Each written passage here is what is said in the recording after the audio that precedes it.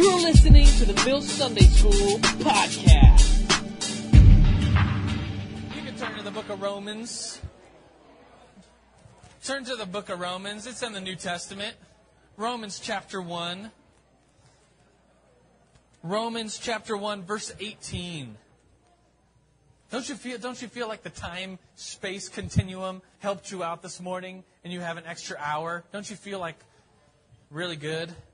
I got up at like 5:30, just ready to go. I was like, yeah, bring it on.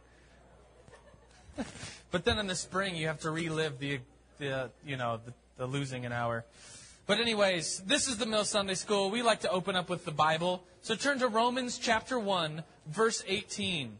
And this is really a passage about other religions besides Christianity. And it's a really powerful passage. Everybody say, it's Bible time. Romans chapter 1, verse 18 says, the wrath of God has been revealed from heaven against all the godlessness and wickedness of men who suppress the truth by their wickedness, since what may be known about God is plain to them, because God has made it plain to them. And then this is a really interesting verse. For since the creation of the world, God's invisible qualities, His eternal power, His divine nature, it says it's been clearly seen, being understood from what has been made, so that men and women are without excuse, that we should all know God, because God has given us, since creation of the world, God has been visible clearly, His properties. For although they knew God, they neither glorified Him as God nor gave thanks to Him, but their thinking became futile, and foolish hearts were darkened. Although they claimed to be wise, they became fools and exchanged the glory of an immortal God for images made to look like mortal man and birds and animals and reptiles. This passage is talking about exchanging God, the true God, in worship for idols. And this month in Sunday school, we're going to talk about world religions. Today, I think we're going to talk about a religion that is very intertwined with idol worship.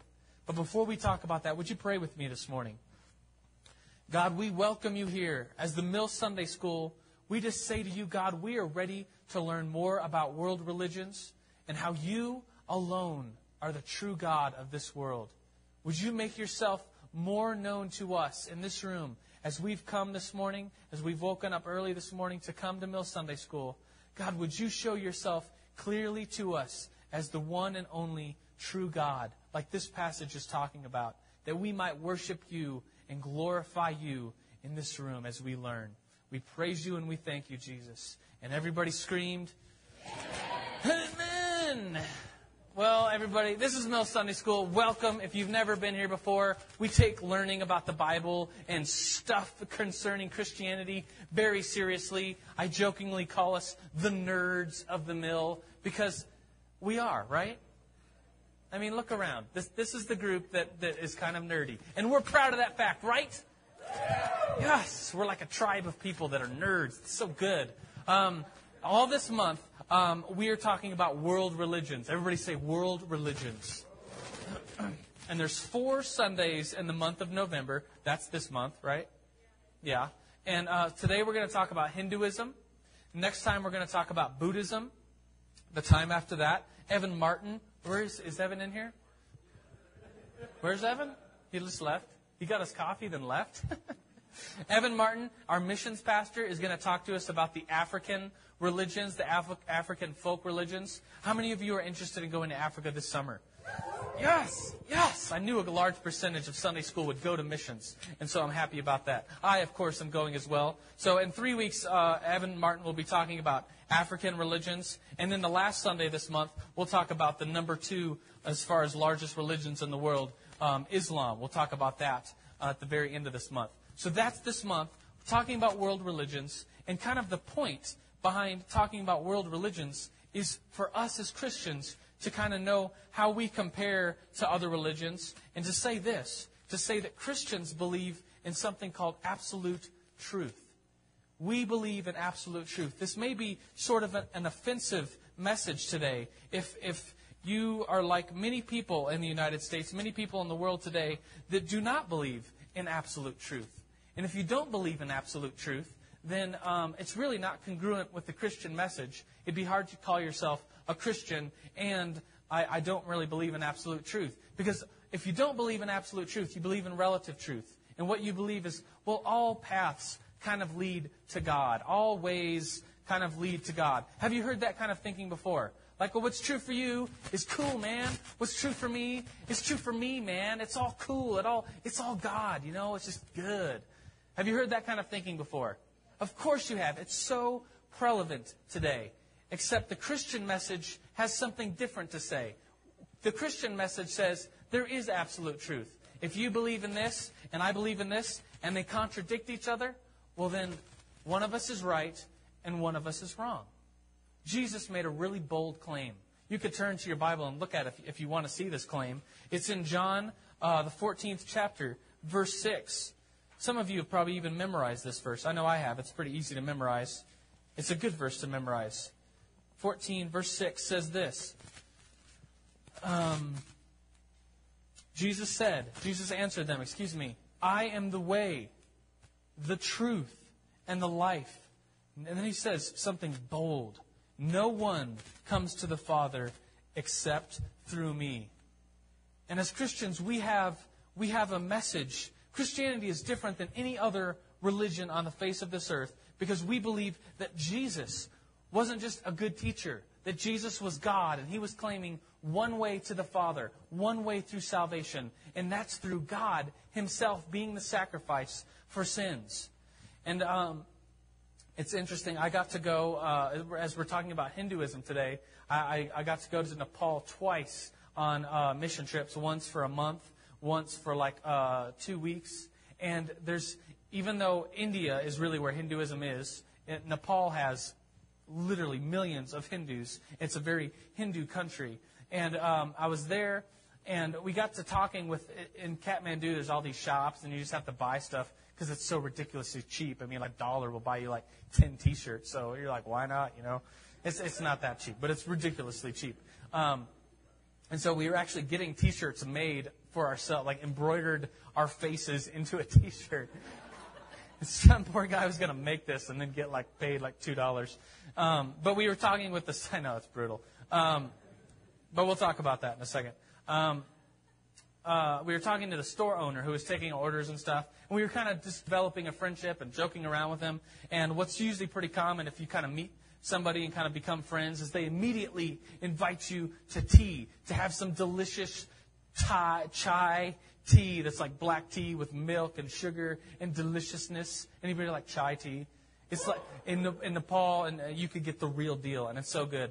And so we went upstairs. We're having some chai tea with this guy, and then we started. All three of us were Christians. We were there for missions, and so we're talking to the store owner, saying, "Well, what religion are you?" And he said, "Of course, I'm Hindu. I live in Nepal." And he said, "You're Christians, right?" And so we said, "Yeah, we're Christians." But just because we're Americans doesn't mean we're Christians. We talked about who Jesus really is, about that you have to believe in Jesus to be a Christian, not just be from America to be a Christian. Because that was his thinking was, everybody in Nepal is just Hindu because they were born in Nepal. But we started talking about the Bible, actually. And we said, how the Bible's good. And he said something that kind of encouraged us for a second. He said, I've read parts of the Bible. I think the Bible is a good book. And we're like, really? Maybe this is a door for us to kind of reach in and say, what do you think about the Bible? Which parts did you read? And then he said something that's very relative truth-ish. Someone that believing in relative truth would say. He said, I believe that Hinduism is kind of like a room in a house, and Christianity is another room in this house. And he said, it's kind of like this. The whole earth is made up of a big house. And in this house are different rooms. There's a room where Christians are in, and they got Bibles and crosses and Jesus in there. Then there's another room in which there's Hinduism, and they got little gods and dots on the forehead and Hindu stuff in there. Then maybe there's another room with Islamic people, and they're Muslim, and they have the Quran, and they're believing in Allah, and they're doing their thing in that room. There's all these different rooms. And he said, I believe that there's no roof to this house. This is what this Hindu guy is saying. Hindus believe that all the religions are semi-equal, and that if you take off the roof of the house, everyone sees some sort of spiritual enlightened being. And we are all trying to become part of this spiritual enlightened being, become one and enter into this spiritual enlightenment. And he said, it doesn't matter if you're a Hindu or a Christian or a Buddhist or someone that's Muslim. It just doesn't matter. You're all kind of getting enlightenment by being in your separate rooms. And so we had the hardest time telling him that, no, Jesus he said he was the only way to God. He's the only way. That we don't, it's not like a house when there's different rooms. It's like God has made a creation, and we are all His people. And if we don't worship Him, then we're worshiping something else. And if we don't worship Him, then we can't be with Him.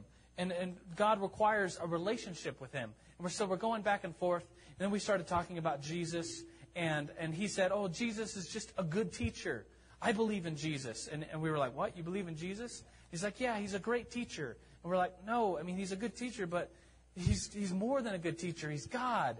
And we kind of just, I still pray for Him today and think, well, maybe we planted a seed. Have you ever thought like that? Like, maybe we planted a seed of something. We actually gave him a Bible as we were leaving and thanked him for the chai and shook hands and smiled. And we were great friends after that. After having some tea with someone, you're like the best of buddies. And so we left each other. And you know how you always get like a thought in your head, like, oh, I should have said this. As soon as you're speaking, and then you're like, oh, but I should have said this. And I realized what I should have said was C.S. Lewis's arguments about who Jesus is. Have you heard this argument before? That Jesus is either a liar, a lunatic, or a Lord? Have you heard that? It's in a book called Mere Christianity. How many of you nerds have read that book? Oh, look at all. I knew it. I knew like the half of this room would have read it because you're nerds. If you're taking notes, it's a great argument. It's not mine. It's the genius of C.S. Lewis, who also, by the way, if you didn't know, he wrote the Chronicles of Narnia, which they just made a movie out of the books. It's pretty sick. Aren't they coming out with a new one like this winter? Yes. Under religions and absolute truth, write down liar, lunatic, or Lord. And this is C.S. Lewis's argument about who Jesus was. Because C.S. Lewis claimed, you cannot say that Jesus was just a good teacher. You cannot say that Jesus was just a good teacher. Because His message, what Jesus taught, was that He was God. What Jesus taught was that He was the only way to God the Father. That through His bodily sacrifice on the cross, your mistakes and sin have been paid for. That's what He taught. And so if He's really a good teacher, then you have to realize what He's teaching. He's teaching that He is God and He is the way to the Father. And so if that is not true, if like I'm talking to my Buddhist buddy, my Hindu buddy in downtown Kathmandu, and he's saying, oh, Jesus is just a good teacher, I should have said, well, do you know what He taught? He taught that He was the only way. Not that there's different rooms and we're all looking up at the same path leading towards God. He said that He is the only path to God. That's what Jesus said. That was His message. That's what He taught. So you can't just say He's a good teacher and then think the other things as well. He was either a liar. Either Jesus was a liar saying, I'm the only way to God the Father. I'm God. And He was just straight up lying about that. Or, if it wasn't true, or He's a lunatic. He's thinking, I am God. And I've met some homeless people that thought they were God. And they're not. Literally, they're just a lunatic, crazy. Not in a bad way, but maybe Jesus, if the message Jesus was teaching is not true, then He was either a liar, either He believed it and He was crazy, He was a lunatic. The only third option is that He really was Lord. C.S. Lewis says, Jesus cannot be just a good teacher. He has to be either Lord or a liar or a lunatic. I kind of like that argument. Do you see it? And I think it's just great. So, shall we get into fun facts about Hinduism? In your notes, there's 10 spaces for 10 fun facts to know and tell about Hinduism. And this is going to take a little bit of time to go through all of these 10. They're not like these are just kind of my fun facts that as I've been researching Hinduism. These are just kind of the fun facts that I've found. So they're really fun facts to me, but they may not be. They're just like, I don't even know what I'm saying up here. Let's just talk about number one. Number one is that Hinduism began in India. We have a map of India. Yes. there it is. If you don't know, Hinduism is the religion that is very popular in India. And India used to include, you see the area right next to it to the left, it's called Pakistan. Pakistan's in the news right now because Pakistan is not a Hindu country. Did you know that? Pakistan is an Islamic nation. And so the population is mainly Islamic. And so in 1947, Pakistan actually broke off from India because of the separations of religion.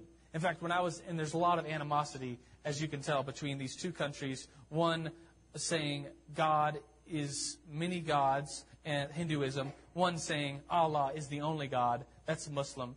And so when I was I got to go to Pakistan on a mission trip, an all-guys mission trip. It was pretty sweet.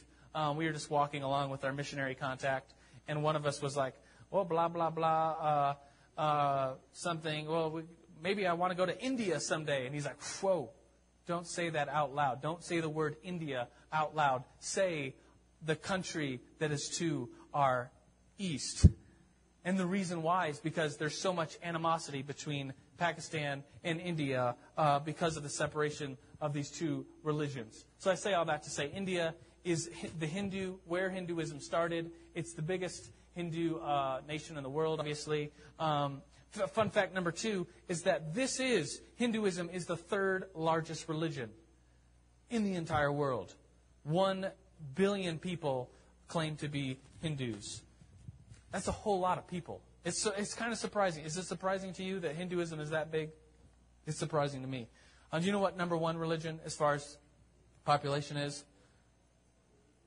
You know what it is? It's Christianity. You all are part of we all are part of the biggest religion in the entire world. You know how many other Sunday schools there are in the entire world right now? There's a whole bunch, yeah.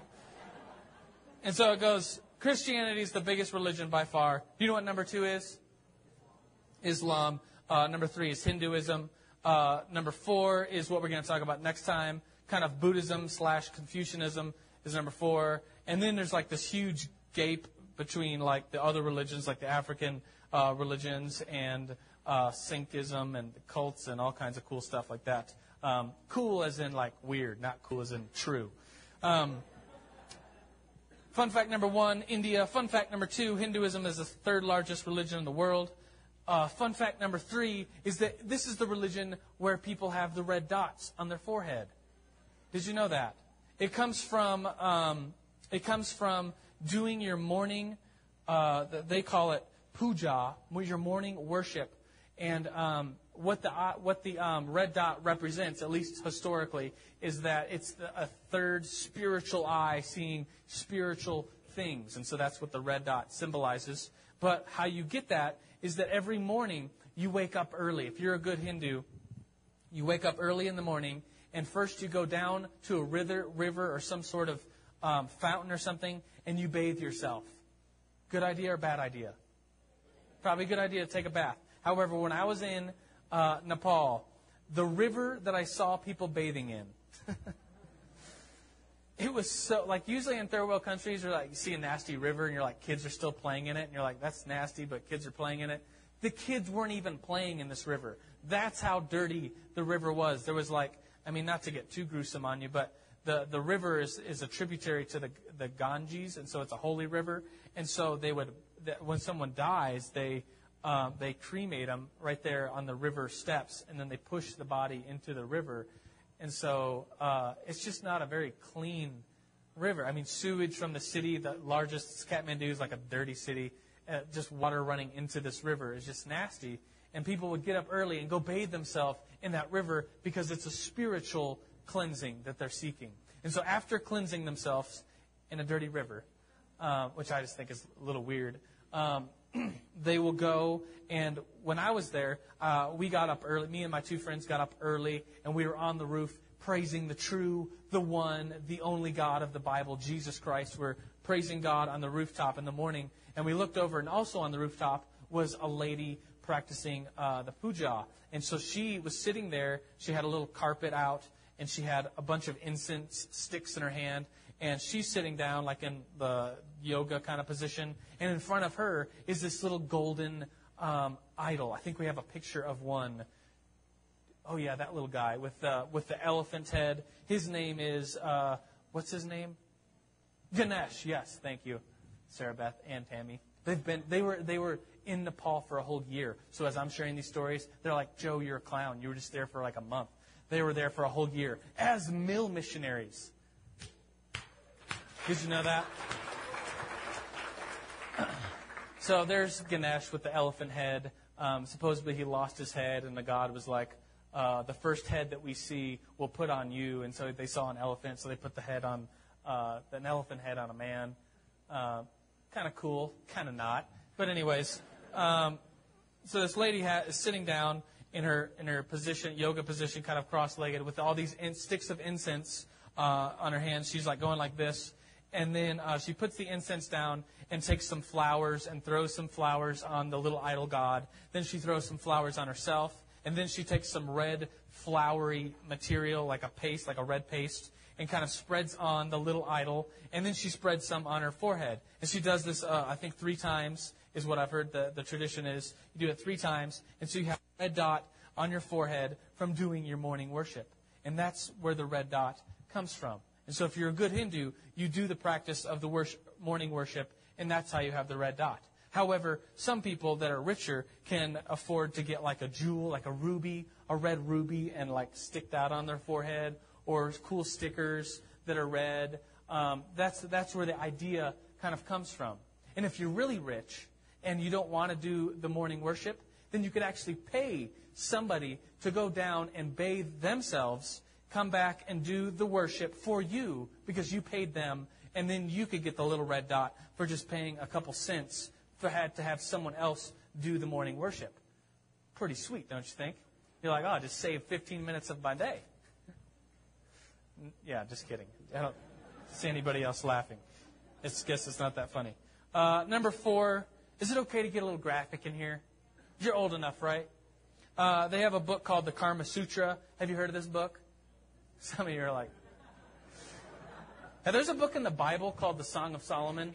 The book of Song of Solomon is about a guy and a girl that go out into a field and they hug and they hold each other and they kiss each other. It's a G-rated book compared to the Karma Sutra, which is a very detailed X-rated book about sex and how to have sex. And in Hinduism, sex is a very big part of their religion. I remember seeing a painting. I was going through a Hindu temple, me and my 2 friends that were there a couple years ago, and we were praying to Jesus in the Hindu temple, saying, God, reveal yourself in this temple. We were just kind of praying spiritual warfare prayers and praying, God, come down and be the presence in this place, not some fake God. And we were praying, and we saw a painting of what looked like gods raping human beings. And I was like, what in the world is this? And my friend said, well, they believe that the higher classes come from humans and God's raping humans. Sorry, it's a little graphic, sorry. And having children, and then the higher classes come from this relationship that gods and humans had. And I was like, that's so, compared to our God, Jesus, who died on a cross for us and loves us, we do not believe in a God that comes to earth to rape people, right? It's a sexual religion. It's a religion where you'll often see gods having sex with each other. One of the main points of this book, Karma Sutra, is that you can have sex in such a way as to not feel anything, not to have any desires. Because the main portion of Hinduism is to not have any desire so that you could be reincarnated into nirvana where there's no desires, where you're nothingness. And so you get the point of the book, right? Fun fact number 4. Sorry, I put it this little... It's not that fun, huh? You're like, that's kind of gross, Joe. It is. Fun fact number 5, though, is that Buddhism comes out of Hinduism. In our thinking, we might say that Buddhism came as like a denominational break from Hinduism. Did you know that? If you've ever been to a foreign country in East Asia or whatever, and you go into a Hindu temple, and then you go into a Buddhist temple, you'll look around and say, wait, aren't these the same gods? Isn't that Shiva? Isn't that Ganesh? Isn't that whoever? Aren't these similar gods? Yes, because Buddhism is kind of a break-off from Hinduism around 600 BC Buddha was finding a new way to enlightenment and came from the Hindu tradition and broke off his own religion called Buddhism. Did you know that? Kind of interesting, at least to me. I mean, I just learned that like last month, and I was like, really? Oh, that makes so much more sense now that they're the same gods in Hinduism and Buddhism. Fun fact number 6. Fun fact number 6 says, this is a big one. There's so many different takes. Like in Christianity, there's like sound Christian doctrine, right? Like we, as all Christians all over, like our Presbyterian friends, our Baptist friends, we could all get together and say, here's some tenets of our belief. We believe in Jesus. We believe in the Bible. We believe that Jesus is Lord. We believe in God. We believe in this and this. And we could have some tenets of our faith of Christianity, right? Can you do that in Hinduism? No, you can't do that. In fact, even, so the main point, number 6, would be there's many takes on what is really true. And even when it comes to the gods or God that they worship. If you're talking to one Hindu, they might say, Hinduism believes in atheism. And you're like, what? You believe in no God? And they'll say, yeah, we believe that there is no God, that we're all a part of one stuff. Everything, everyone, the whole universe is called monism. There's just one stuff, that everything is all a part of one. And we're all kind of this spiritual stuff. There is no God. It's just all one stuff. Kind of get the picture? And so they would say there is no God.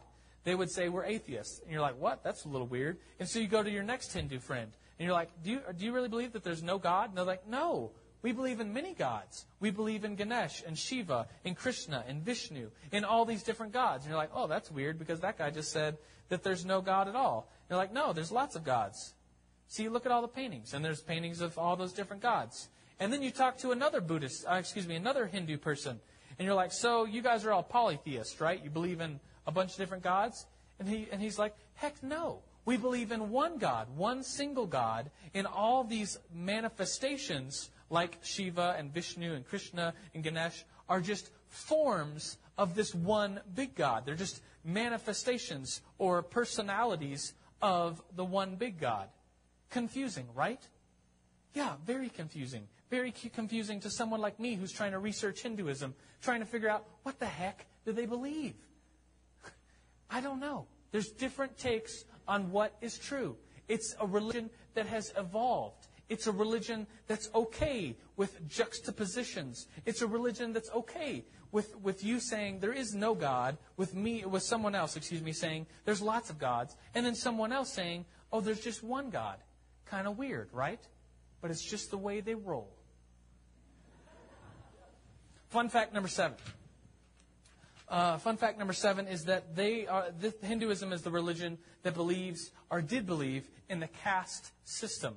And a long time ago, in like 1500 BC, there was a bunch of northern, I guess European, whiter-looking people that came to India and gave them their the religion of like Vishnu and Krishna, and gave them their gods and just kind of the religion of Hinduism. It's called the Vedas, and we'll talk about that in a second when we talk about the history. But anyways, in India, even today, there's the people that stay inside that have like palace jobs, and they can stay out of the sun, and so their skin is pretty light. And then there's people that stay outside all day and like work in the field. Their skin gets very sunburnt and very dark.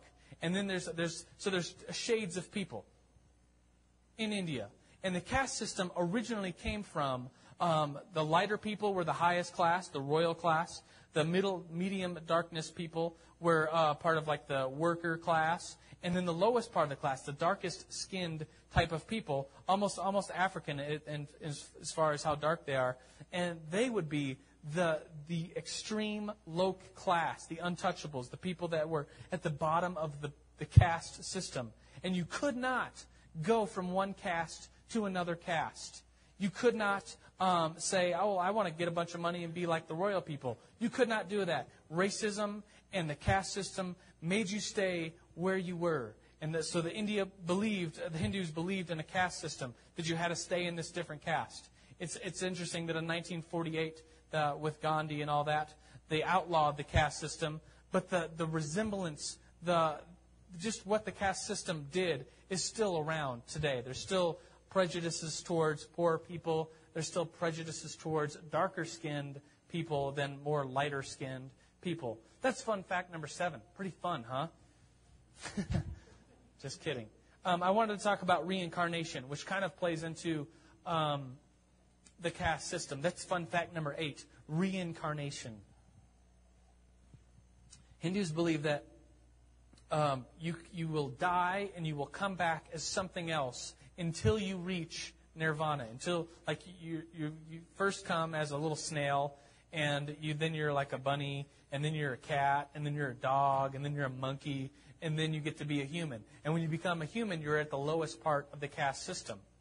And if you're a good person, as far as building up good karma and not doing bad karma things, karma is just a word that means actions or deeds. Good deeds versus bad. If you have a lot of good deeds versus your bad deeds, then maybe you'll graduate to the next level and be another person in the caste system that's one higher up. And so you eventually want to be a cow. Because cows are a worshipped animal, and I kind of laugh, but I mean, to us it's so foreign and so different. But with the most respect for Hindus, the people, they believe that cows are like a gentle, docile animal that it has been almost enlightened. And so you keep getting reincarnated until you become a cow, and then after that, if you're a good cow, I think, is that how it works? Sarah Beth's just looking at me like, what in the world? Okay.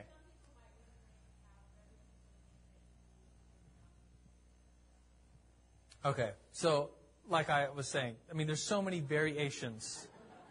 I'm repeating what she said. There's so many variations on what people believe, but most people would respect the cow. You cannot just go around killing cows and going to McDonald's in India. There is McDonald's in India. What do they have? Like lamb or yak or something? Bacon? They don't have McDonald's in India? Yes, they do. It's India. And so what do they serve? A pig? Lamb burgers? You're like, ooh, give me a quarter pounder of that lamb burger. Anyways, the point being is that the cow is to be a worshipped animal.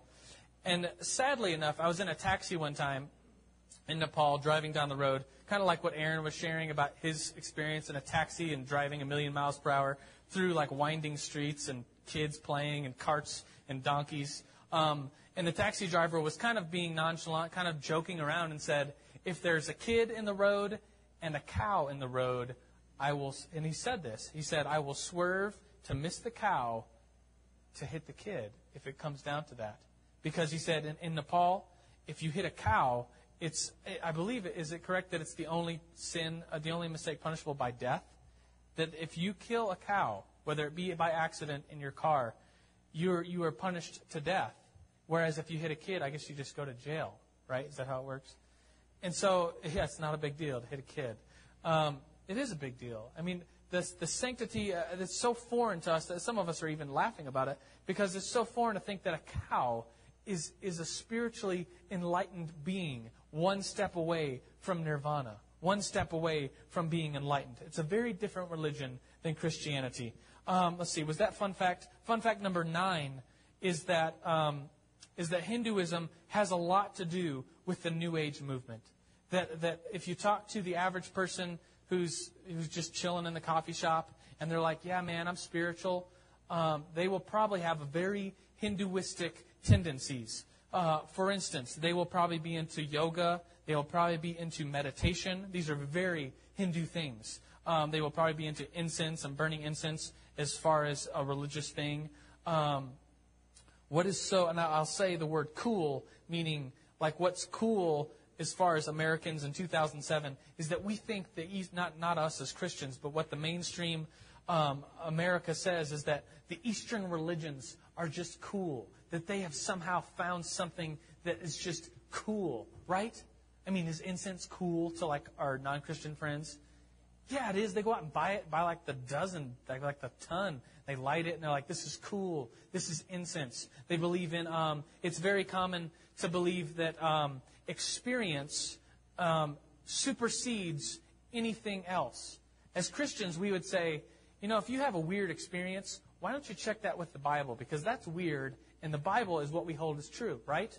Whereas if you're talking to your New Age friends, they will say, oh, I had this experience. I had this dream where maybe I saw my grandmother, and she's told me what to do with my life.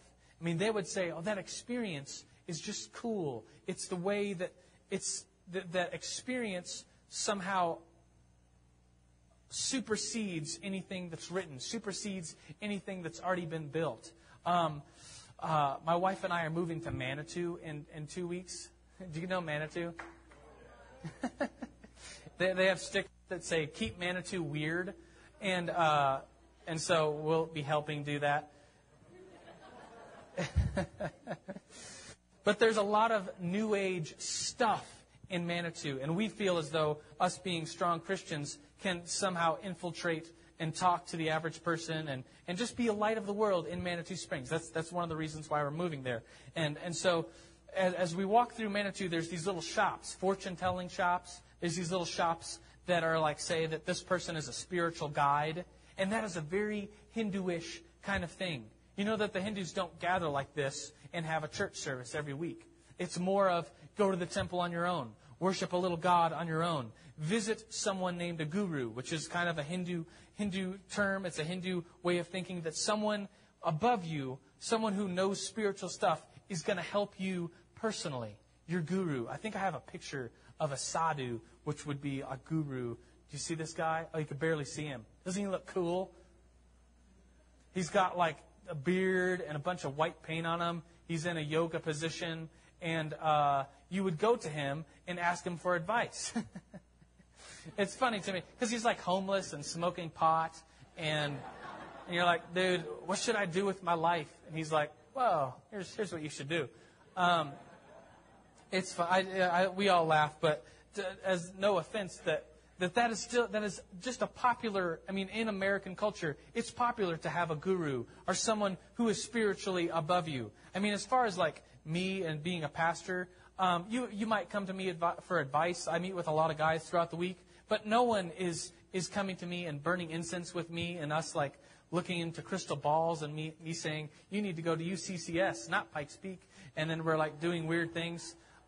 That's just not how it works in Christianity. But in Hinduism, that's really how it works. That's fun fact number 9, I believe, right? The whole New Age thing. Fun fact number 10 about Hinduism is that they claim that they are the oldest religion. And that just isn't true. But what is true about that is that they have the oldest writings. It's the Vedas. The Vedas are the oldest religious writing on the face of this earth. And it was written around 1,500 BC. And it was literally, Moses, if Moses was born a couple years earlier, his writing of the Old Testament would have been before the Vedas. It's right around the same time that Moses was writing Genesis, Exodus, Leviticus, Numbers, and Deuteronomy.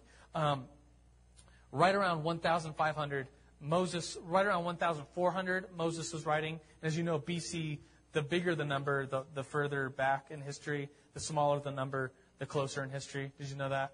Of course you did. You're the nerds of Sunday school. I don't need to explain that. So it's right around the same time, although the Vedas may win. It's hard to date when the Vedas were actually written. It's hard to date when Moses actually wrote. So maybe the Christians win as far as having the oldest writing. We're not so sure. But it's probably the Vedas that are a couple years older than the Old Testament writings. But they're just poetry about gods warring with each other. What's so cool about the Old Testament and the Bible is that Moses was writing a true story about Abraham, for instance. Abraham was 2000 BC. Moses in the Old Testament, if you read Genesis, goes back to the flood, goes back to the Tower of Babel, goes back all the way to God saying, let there be light. So Christianity, as far as like Judaism into Christianity, is clearly the oldest religion by well-documented cases, whereas the Vedas may be just written before the Old Testament. Do you understand that claim that they have? That they claim that they are the oldest religion? That's just not true, although they may have a writing that is the oldest religious writing. Here's some brief history about Hindus, and then we'll get into New Age in just a second here. The brief history says that in around 1500 BC, the Vedas were written by people coming from the north. I mean, if you research it, they'll say that they're the Aryans. And the Aryans, if you've heard that term before, is a term that Hitler used, saying the white race is better than all other races. That's just kind of a myth. The Aryan race is just kind of like lighter-skinned people from Europe that they were probably wrote in Sanskrit. They were probably just very ancient in their ways of worshiping. And they brought the Vedas to India and brought a religion that was very polytheistic. There was a god of the sun, there was a god of the moon, there was a god of the earth, there was a god of the storms, there was a god of rain. And so if it didn't rain for a while and you're in a drought, you may make sacrifices or just worship the rain god. Then it would start raining. And Hinduism has their foundation in this polytheism, which has slowly evolved and emerged into what is today Hinduism. And of course, there's just lots of, Alexander the Great, the Greek Empire, took over India, had some influence in Hinduism. As you probably know, the British Empire took over India, had some British influence into Hinduism. Gandhi kind of freed India from the British Empire. And Hinduism continues to evolve. And they see that as a good thing. We would see it as, wait, your religion changed from polytheism to monotheism to possibly atheism where there's no God, everything is just God. We would see that as just plain like, well, which one is it? God is God, and He does not change, right? And so it's hard for us to wrap our mind around an evolving religion where so many people have so many different beliefs and experiences, but that is really what Hinduism is all about. I wanted to talk quickly about the New Age movement. I guess I kind of already did. What is really popular about the New Age movement and Hinduism is that yoga comes from a Hindu tradition of putting your body... You know what yoga is, right? I'm not explaining anything new to you. You get into positions like this guy. At first you're like, what is that? Oh, his head is behind his legs. You get into position, and different positions mean different things, and it's supposed to... yoga is not just stretching. If you want to go to like my Bally's Fitness Center where I work out and get huge with Big Bill, so funny. They offer a yoga class. They also offer a Pilates class. A Pilates class is like stretching and sitting still and doing cool stuff like that. Yoga is not just stretching. Yoga is a holistic exercise system that is very spiritual in and of itself. And I think we have enough time. Why don't you quickly, at your tables, debate with each other. Take a side and say, yes, yoga is okay for Christians to do, or no, yoga is bad for Christians to do. Would you discuss that for exactly 30 to 60 seconds? Ready, set, go.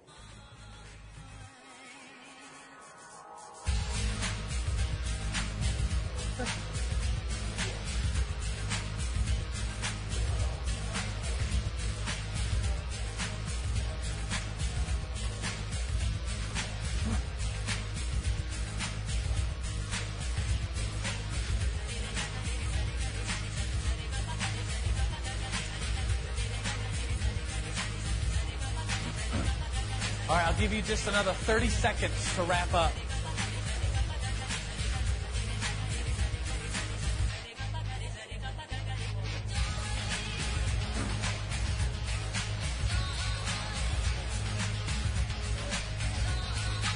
All right, let's talk as a big group. Everybody say. It's a good, I think it could be a very well debated point. Would someone stand up and say what they think as far as yoga being okay for Christians? Does anyone have that side? Would they be willing to share? Yes, please. If you just go in there to stretch or something. Has anybody ever heard of Christian yoga? I've heard of Christian yoga being offered. Do you want to share about it?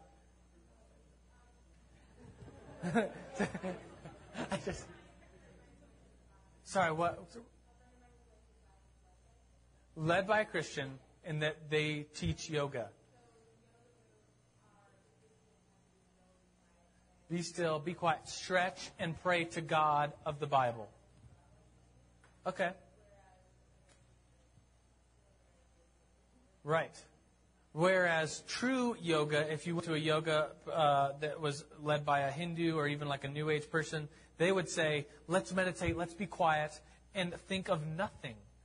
That's kind of, to become nothingness is really one of the points of yoga. That it's an act, a deed of meditation so that you can be enlightened. And what enlightenment is all about is becoming nothingness. Becoming, the analogy is becoming a drop of water, that you are the drop of water into the ocean. Becoming nothingness. Becoming one with the surrounding spiritual coolness.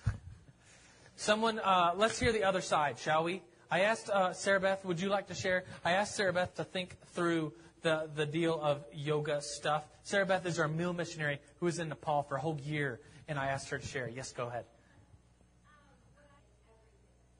Right. So a slippery slope, a way of getting into Hinduism. I want to talk about, I guess I just want to say that, there is the side that says yoga is just stretching. And that's, if you want to just stretch, do Pilates or do stretching. Yoga really is a holistic approach. As a Christian, if someone's saying, okay, let's just sit still and try to become nothing. As Christians, we could say, that's cool to meditate, and it's perfectly okay to meditate. But the idea of becoming nothing isn't, God has created us to be something. God has redeemed us. He has called us His daughter and His son, that we are children of God. Our goal in life is not to become nothingness. And so maybe if you're going to a yoga class, I guess just think through, why are you going? What is so cool about the meditation of becoming nothingness and getting in the position of Shiva and sitting there until your arms hurt and then saying no to the pain of your body so that you can end desire and become nothingness and become enlightened. I would just be very careful, like what Sarah Beth said, would be the point of that. The last thing I want to talk about with the 7 minutes that we have left is how to be a good witness to Hindus. In all honesty, it's not very often that I meet Hindus living in Colorado Springs. Although the Garden of the Gods, has anyone ever been to the Garden of the Gods where there isn't a Hindu family taking pictures? I don't think I have. There's always, there's just always a family. They got the saris on, the ladies do. I don't know. Maybe it's just me seeing things at the Garden of the Gods. But go to the Garden of the Gods if you want to witness to Hindus. They're there. I don't know why. I don't even know where that came from. I apologize. The Garden of the Gods has nothing to do with Hinduism. I think one of the keys to witnessing to anybody is to engage them as a person, not the religion that they might believe in. And I think this is especially true of Hinduism. Because you might be talking to someone and say, oh, you're a polytheist, blah, blah, blah, blah, blah. And they're like, whoa, whoa, whoa. I'm not a polytheist. I believe in one God with many manifestations of this one Brahman God who is enlightened being. It's always good, whether you're talking to a Buddhist or a Hindu or just anyone who's maybe even non-religious, to engage them as a person. I think Jesus really did it right when He made friends with people, had a meal with people, talked to people, and didn't, how I'm so guilty of this as well, as far as often witnessing to someone or getting into a conversation with someone, and then it becomes just like this batting back and forth, like, no, I believe this. Well, the Bible says this. Well, this says this. And it gets into a bad taste. People leave with a bad taste in their mouth. And we're called to deliver the truth. We're called to make a claim for what we believe. But at the same time, we're called to love people. We're called to love Hindus. As Christians, I think one of the things that has most influenced Hindus into coming to know Christ is the reason why Mother Teresa is on the cover of we call this the skillet, the Sunday school millet. Mother Teresa is on the cover. That's who that is. She's holding a little Indian baby.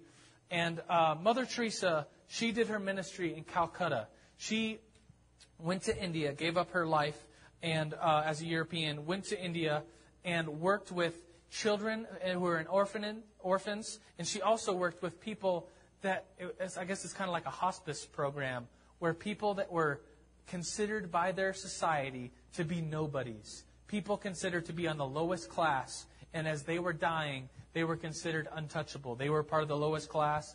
They were dying. They had bad things, bad spirit about them, and they were dying, and they had no place to go. Imagine old people. I mean, it's a gruesome thought, but old people having no one and just kind of dying on the street. Mother Teresa opened a place for people to come and be cared for right at the end of her life. And the fruit of her type of ministry, Mother Teresa's, as far as what she did all over India, going to the lowest class and saying, you are somebody. Even though society and maybe even your religion tells you that you were born poor because you were a bad person in a previous life.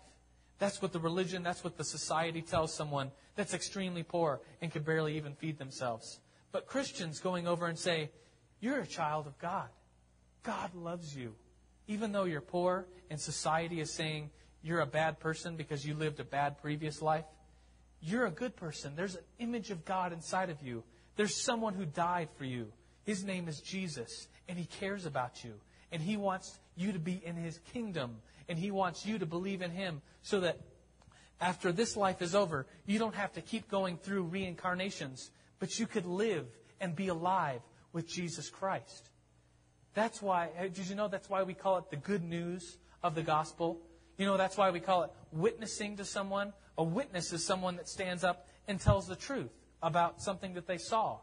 We are witnesses of Jesus Christ because we are testifying to the good news, the truth that we have. And there's so much fruit in India where people go over and work in orphanages as far as being Christians and telling those little orphans that even though they're born and they don't even have parents, that God made them somebody, that they are a daughter or a son of the King. Mother Teresa tells this story of a 6-year-old orphan boy. The sisters had rescued them from the streets of Calcutta, where he was dying of a fever, and nursed him back to health. One day he was to leave for another home, and they gave him a bag of sugar, a highly prized commodity amongst the poor, because a quarter kilo of sugar equals a day's wages. As the little boy walked through the gates, he saw the sisters carrying in another child, obviously in great need. He walked straight over to them and handed the sugar to the sister, saying that he wanted the sick boy to have it. Mother Teresa asked him why he had done it. And he said, I think that's what Jesus would have done, he replied. This idea that even though you're born without something, that Jesus wants you, that our God, the God of the Bible, the only true God, wants you to be a someone. That you haven't, as they believe in karma, that if you do good things in this life, then good things will come back to you. If you do bad things will come back to you. And it's not as if you do something bad, it's not like you could do a whole bunch of good things and cover over that bad thing. If you do a bad thing, something bad will come back to you. But if you do something good will come back to you. And so if you're living your life and you're a pretty good person in Hinduism, and maybe you make one big mistake in your life. Maybe, as gory as this sounds, maybe you accidentally hit a cow with your car. That is a huge mistake in the life of a Hindu. They will come back as a snail. They will come back as something horrible in this life, and have to go through the whole process of being born again, reincarnated as something higher, live a good life, build up good deeds, good karma, in order to come back as something else. And I just think as like maybe you're someone that's a higher class, someone that's gone to college, someone that's rich in Hinduism. That's one of the highest classes. And your life has been good thus far, and you make a big mistake. Well, you can't do good karma to cover over bad karma. So how do you live a perfect life in order to be enlightened? Well, Christianity has an answer for that. We would say you can't live a perfect life in order to be enlightened. That Jesus has lived a perfect life. That Jesus was God on earth. He lived a perfect life. And His death on the cross covers all our bad deeds. To use their lingo, it covers all bad karma. I like the band U2. And does anybody else like U2? U2 has I think they're very, Bono is their writer. I think he's very Christian. He wrote a song called 40, which is the Psalm 40 in worship hymn style. I think it's pretty sweet. He has a song called Grace. And one of the lines in the song called Grace, off one of their latest albums, says, "Grace travels outside of karma." And I was thinking about that one day, and I just thought, while someone is in the midst of Hinduism saying, I got to build up good deeds, stop doing bad deeds, karma will come back to me, good things will bring good things, bad things will bring bad things, I gotta do this and this in order to be reincarnated as something higher. Grace travels outside of karma and says, it does not matter what you've been born as. It does not matter how many mistakes you've made on this earth. Jesus has died for your sins, and you could have salvation today. That is the good news that Christians have to tell Hindus. Would you pray with me this morning? God, our prayer is that you will be the light of the world on this earth. God, would you use us as we now know more about Hinduism? God, would you use us in these next days and weeks to speak to someone who's either a Hindu, to speak to someone who's just entrenched in the New Age thought of karma, and tell them the good news that Jesus has died for their sins, that Jesus covers the bad deeds that they've done, that Jesus alone is the way to salvation, and it's a road that is so much better than reincarnations and so much better than manifestations of gods that are sick and that are cruel to humans. God, we just praise you for being the God that you are, the one, the true light of this world. God, we praise you and we worship you right now, and you alone, Jesus. And everyone said, Amen.